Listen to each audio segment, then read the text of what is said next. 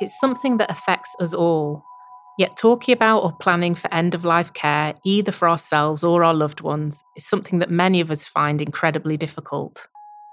The death of Her Majesty the Queen earlier this month, and that of journalist and campaigner Dame Deborah James back in June, have in many ways opened up national conversations about death, dying and grief like never before.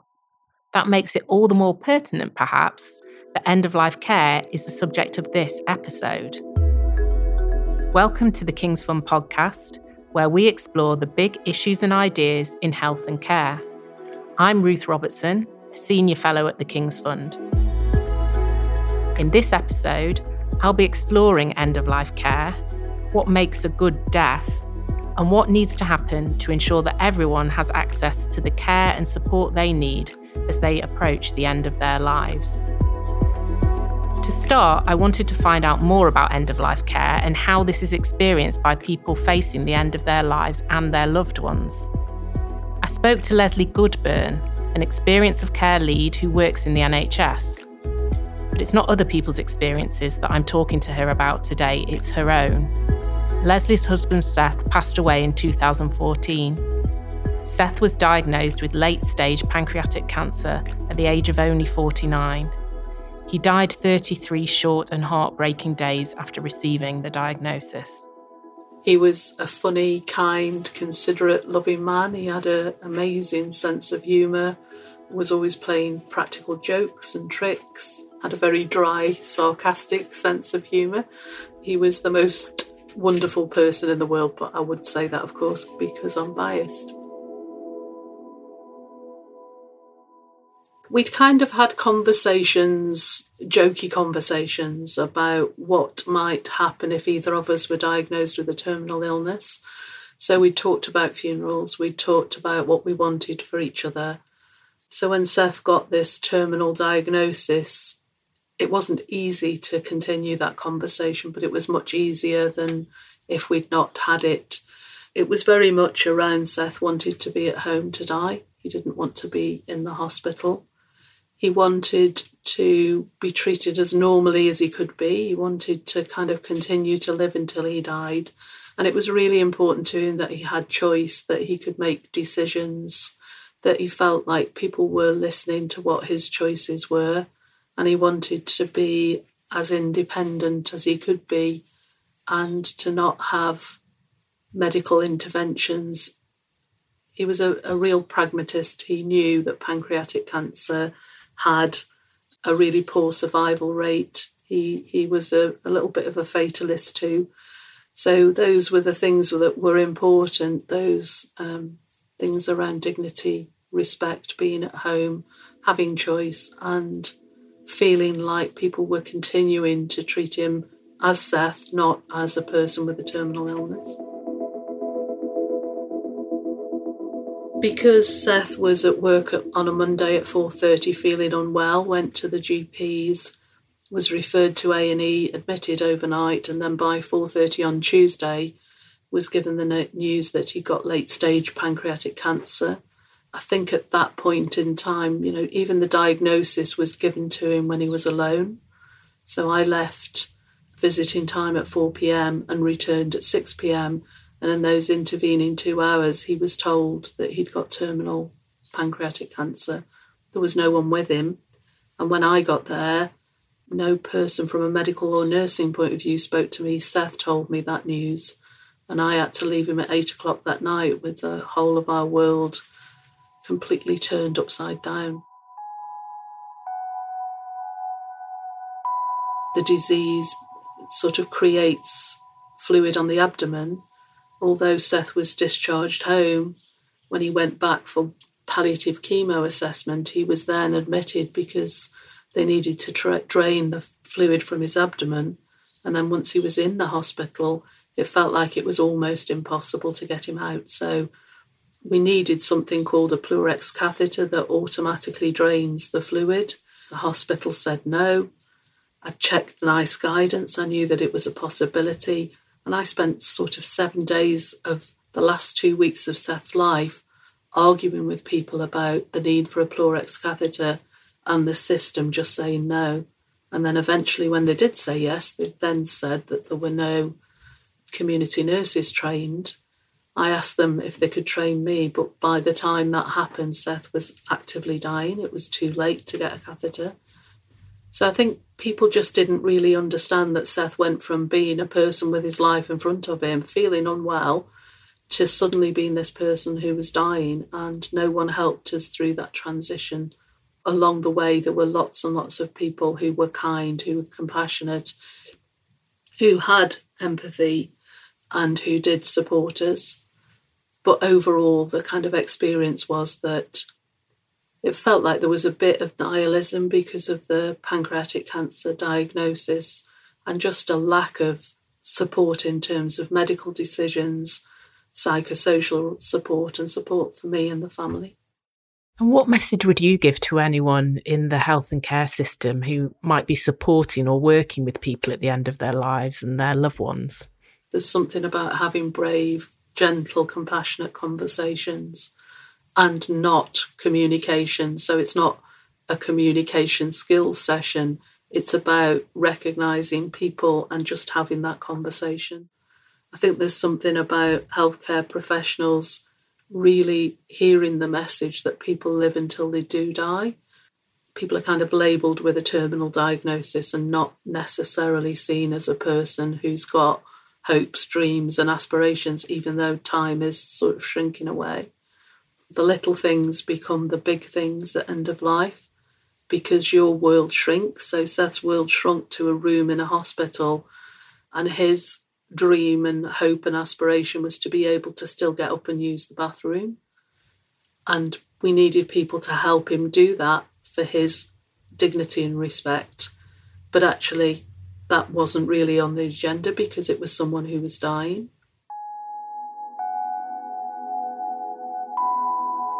Having spoken to Leslie, I wanted to find out more about end-of-life care at a local and national level and what needs to happen to ensure people like Seth and Leslie can get the appropriate care and support they need at what is an incredibly difficult time.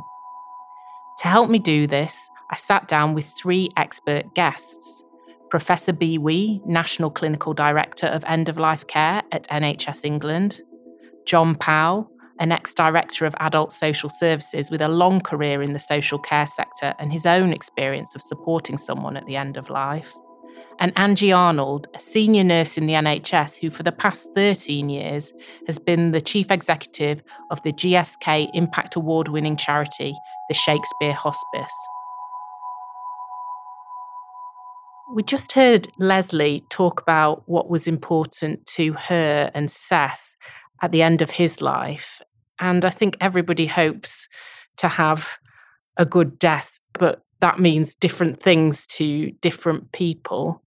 John, perhaps I could come to you first and ask what a good death means to you. I think a good death for me, both there in Seth's case and my dad's case, that actually they should have been engaged and involved in preparing and thinking about what was going to be the best way for them to get through those last few days, weeks, or even months. And yet sometimes there's lots of difficulties around that because in my case, my father had dementia, so there was particular difficulties there. But I do think it's about making sure that the person is at the centre of the discussions, the plans, the thinking, and the engagement really with the extended family, as well as my father in that case, to have some ideas and thoughts. My father had said before many times that he didn't want to die in hospital. And thankfully, we were able to achieve that, but it wasn't without some difficulty. Thank you so much. Angie, can I ask you the same question? Yes, I think it's about a lack of distress for that person, whatever that may mean, whether it's physical or mental, and also for the carers and those they care about around them. And I think absolutely, totally, the honesty and the integrity of conversations towards the end of life is so important because although it's very distressing and it is very hard to have these conversations as health professionals with patients and their families, it's actually being able to give them a gift in a way that they can, have those conversations with you, explore some of the difficulties that they may be experiencing, because it is different for everybody. It is about individual person-centred care. And I think to give the time to that person is so, so very important, because sometimes in the NHS, and I've been there myself, you don't have that time. In the hospice world, we hope that we can give that time. And so there's a bit of a difference there. We know that not everyone has access to a good death. But I wonder if I could ask you a bit about what inequalities there are in end-of-life care and how are these experienced? How can we think about inequalities in relation to end-of-life care? So I think the first thing is obviously there being services available to people that needs to be, and that needs to be wherever they are. And the nature and the way in which these services are offered will be very different if somebody lives in the middle of a city as opposed to live in a rural area, etc. So we can't say one model fits everybody. So that's the first thing. But just because the services are there, if people don't know how to access them or don't know how to get to them, then it's a bit pointless. From their perspective, that's an inequality.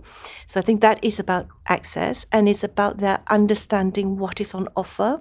So I think some of the inequalities come about not because they're not on offer, not because they're not there, but because people don't necessarily know what it means and how they can benefit from it. There's often a lot of fear and myths and misassumptions about what it has to offer.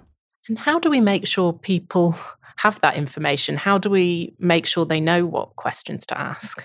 So I think there's two sides to come at it. One is in terms of public awareness and really reaching people through library services, through citizen advice bureaus, and all kinds of ways, and food banks and places that people are in. I think that's one way of raising awareness about it. But of course, that means the people who deliver those or mount those services need to also understand what it's about and what's available. So that's one thing. I think from the health and social care providers' point of view, it's also us back to the asking the questions, is what is it that people need to know? What are the assumptions? What is it that stops people coming forward or stops people looking for these services? I think unless we ask those questions rather than assume we know why people don't come forward, then we're never going to be able to address that. Thank you. And Angie, you're delivering hospice services locally within a local community. At the Shakespeare Hospice, how have you been looking to meet the needs of your local community? Well, because we're a community hospice, we're out in the vicinity all the time, whether it's through fundraising, through our volunteers. And our volunteers are the lifeblood of the organisation and have an ear to the ground in the community. And quite often, I think we could potentially use volunteers as communicators about the care and the services we offer. We have spoken to our primary care teams, we've spoken to our social care teams, and also been very acute at listening to what's going on out there, because we also deliver services for young people. We're in the schools as well, and we can often pick up where there might be some inequality or the hard-to-reach groups. So we have made some efforts in reaching those hard-to-reach groups, but we can always do more. We're talking about care provided to people in the community at the end of life, and I know social care is such an important part of that. John, can you tell our listeners a bit about the role social care plays at the end of life and its importance? Yeah, of course. One of the key factors that people tend to think around when you're talking about death and dying is the NHS. That's the first thing that comes to mind. And actually, when we're talking about communities that are difficult to reach or are not served in the best way they should be, local government has a significant part to play. And obviously social care sits within the local government remit. and it has a vast majority of different types of services. So there's not just the assessment side done by the social care, social work side, but also the provision side. And I think there's a lot that actual local government can offer in relation to providing services in the community. My father's own experience was one that was through extra care housing.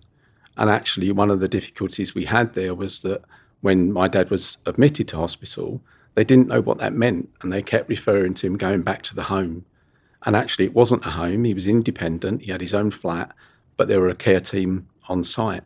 So actually, the sorts of services that the local authority can offer blend very well in partnership and collaboration with the NHS and the voluntary sector. And the other aspect that's important to mention is public health, because public health has a lot of information and research that can help develop new services. And one of the things local government is good at doing is developing new services. So I do think the key to a lot of this is about the collaboration, the partnership working with the voluntary sector, working with the NHS, and working with local government services in doing the assessment of need, having taken into account the needs of that individual. And it does feel like end-of-life care is this example, almost a microcosm of integration. You know, we talk at the King's Fund a lot about integration. How do you get that working? How do you get different sectors and different providers working together? And if that is happening, you feel like you should really see it in end-of-life care, because we've got so many different people involved in supporting not just the patient, but I'm struck from this conversation also the carer and their family. I wonder what your opinion is on what's needed to ensure there's effective collaboration across social care, local government, voluntary sector, bringing in public health, the NHS. So the first thing that strikes me is that actually legislation isn't the answer. Legislation is just the tool in which to get people together to start to think in a different way. My experience of any development around partnership is through the individual leaders. It's critical that people who actually have a passion and a desire to improve services for people come together to do that. It requires relationships, and the leadership, of course, creates the conditions on which those relationships can thrive, isn't it? But also the partnership, so it's that co-design work, isn't it? Working out with the people in that locality of what and how these services can best be provided, because what works in one area doesn't necessarily work everywhere. And I think that's why the move towards integrated care systems, if we make it really work in terms of that integration and that whole idea of neighbourhood teams working together, health, social care, voluntary sector, the people of that area, I think we're really on the brink of something quite significant. And Angie, how does it feel from where you are in the voluntary sector, working locally? How do you connect in with those other services and sectors and create that integrated care? Well, I totally agree that integrated care is the way forward. But I can't say too highly how much it's about the leadership within those localities and the passion to make this happen, because we can achieve so much more working together than isolated organisations. And to be honest, the funding isn't there for us all to work independently and cross over and duplicate this, that and the other. We have to work collaboratively. That is the way forward, but not to underestimate how difficult that can feel at times. I think that one of the things we need to acknowledge and celebrate is that integrated care often works for many patients because of the people, the care team around them and their families, and everybody pulling out all stops to make it work. And I think there are lots of, we tend to hear examples where it hasn't worked, but there are lots of really good examples. Yeah. What the three of us have been talking about is, if you like, the infrastructure that allows that to happen more consistently. That's the difference, I think, is that you can still make it work for individuals, however difficult it is, but we need to make it easier to make it work for everybody. That's really the key, isn't it? Yeah, really well said. It leads on nicely, actually, to my next question. During the pandemic, services really had to start working together in different ways to deliver end-of-life care. What can we learn from that experience? For us at our hospice, we have a very robust hospice at home service, and the pandemic made sure that we worked with every health and social care professional within our locality because we had to. And as a result of that, obviously we've had some learnings, but as a result of that, we have a really, really good relationship with our local foundation trust and primary care and the community nurses, but also social care. And we probably didn't have that before, if I'm honest, as much as we do now. And as a result of that, we've been able to tweak our model slightly so that we are now operating outside of our traditional boundaries, which is reaching more patients and families. Can I just add a word of warning, though, in a sense that actually has been involved in the past many times with major incidents. The pandemic was a major incident. The danger is that you get people working very closely together, but then as the pressure of everyday life and living continues, those people, although willing and wanting to continue that relationship, sometimes struggle. And so I think we just need to be a bit cautious about making sure we provide opportunities for people that have gained those experiences over the pandemic to continue with that relationship, because the danger is you'll get drawn into every day, and then that would be a terrible scenario if people lose that connection. And I just think that actually the way that happens is by those local people continuing to have forums, continuing to invite the public to have a say, to actually make the professionals accountable, as it were, to actually continue and not to actually pull back into their comfort zones and going back to what were old times. And just to build on this conversation we're having about coming out of the pandemic and how we ensure the system's able to harness some of that learning and those connections that have been made. You know, at the moment, the health and care system is in crisis, really. We've got financial pressures, we've got growing waiting lists, we've got an overstretched workforce. What does that mean for end-of-life care? Bea, could I come to you on that question? Yeah, I think that means we keep our eyes firmly focused on palliative and end-of-life care. I think we recognise there is only, as the phrase goes, one chance to get it right. So one of the things I think in this difficult period, as it were, is that if managers and employers appreciate that staff need to be given time and encouragement and support to be able to deliver that listening, that respectful, that responsive care, then I think that not only will the patients and their families benefit, but so will staff. And if staff are in a good place, their patients will benefit. So the whole thing is a bit of a cycle. We need to get into that virtuous cycle. Angie, how does it feel from where you are? We're beginning to feel the crisis in terms of recruiting workforce. And we know that we've had a number of people who've been hugely skilled for many years leave the profession, and not just the clinical profession, but also some of the supporting personnel at the hospice. And it is proving difficult to recruit to those positions. I do think staff feeling valued is really, really important in terms of retaining staff. You know, investing in their continued training and development and looking at other opportunities for their development outside of what would be the traditional sphere. I also come back again to volunteers, particularly within our hospice organisations, and how we must invest in them too, which may help with some of the workforce issues going forward. So I think we've got to think creatively about how we support our staff, retain them, but also look at different models of care delivery so that it is sustainable.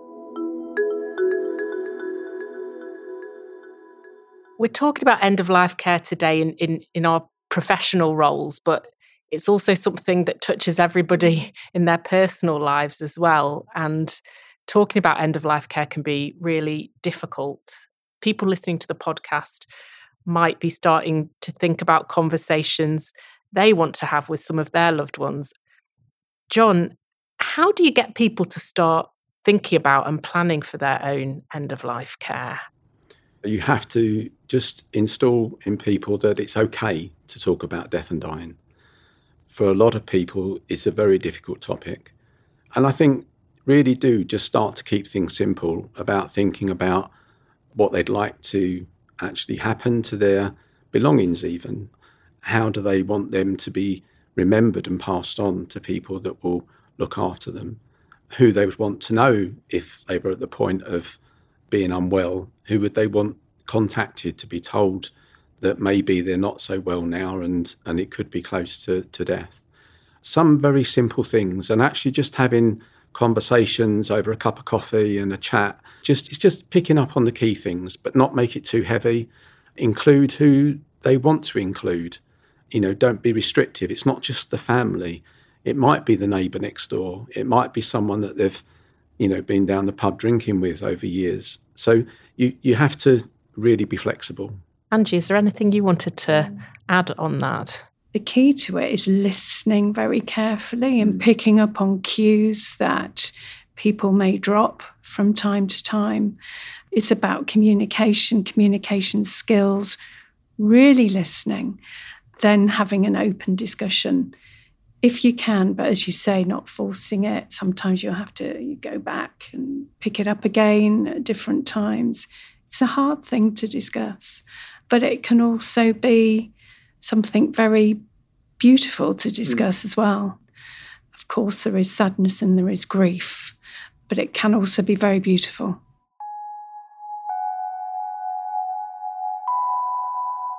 Finally, I want to move on to ask all of you what you think our listeners, people working in health and care and beyond, should take from the discussion today. What should they be doing to ensure their services support people who are facing the end of their life and their loved ones? So I think the first thing is for them to remember that actually death is the one thing that will happen to all of us. Therefore, in the people they're looking after, that's going to happen to the people they look after. And I think one of their responsibilities is to be open to that fact, is to look out for people who maybe has a limited life expectancy, if not necessarily dying imminently, but with a limited life expectancy, thinking about those conversations exactly as what we're saying, just opening that up, perhaps encouraging people to think about, well, what matters to me? How much do I care about having choice and control in the future? And this will be very personal. So some people will be very happy for others to make decisions for them. Other people will want to make decisions for themselves. That's part of the listening, and that's part of the responding. So I think that's the starting point. And then the final thing I think I would say is to recognize that as a health or care professional, I have a responsibility and I have a contribution to make in the way I am and in the way I look after somebody, in the way I react and respond to that person. So it's not somebody else's job. It is my job and my responsibility every time. I also think really that actually it's important to think about those that are left behind. Bereavement services are something that I believe we need to enhance, we need to do more for. It's an area that actually people take for granted, and yet actually it's in need of more support. But it's important after the person's died to make sure that those people you've been working with as a professional in this field, that you actually ensure they get the right connections as well to be able to continue to have conversations with people through bereavement services. Yeah, and that's where the information comes in as well, isn't it? Because I know from the conversation I had with Leslie that just knowing to look for those bereavement services was something that she had to go on a journey to get the information and be able to search for them. Complications in bereavement can arise from somebody possibly who's not had a good death. We need to ensure that we're doing all we can for somebody to have a good death, but then also not to forget those people who are left behind. And I do agree that bereavement services need further investment. But I think to remember that everyone is an individual and you're in a privileged position to be able to speak to somebody who's dying, and just keep it simple and make it their agenda. Thank you so much to Angie, B and John for joining me today. It's been brilliant to have this conversation. Thank you also to Leslie for generously sharing her and her husband Seth's experiences with us as well. If you've been affected by any of the issues raised in this podcast, we've included information about organisations who can offer advice, information and support in the show notes for the episode. You can find these and the show notes for all of our previous episodes at www.kingsfund.org.uk/KF podcast. This episode was edited by Bespoken Media. Thank you also to our podcast team for this episode: Loreen Chiquera, Luca Tiratelli, Alex Bayliss, Sarah Murphy, and Jen Thorley. Don't forget to subscribe, share, rate, and review this episode wherever you get your podcasts. You can also get in touch with us via Twitter. Our account is @TheKingsFund. And of course, thank you to you for listening. We hope you can join us next time.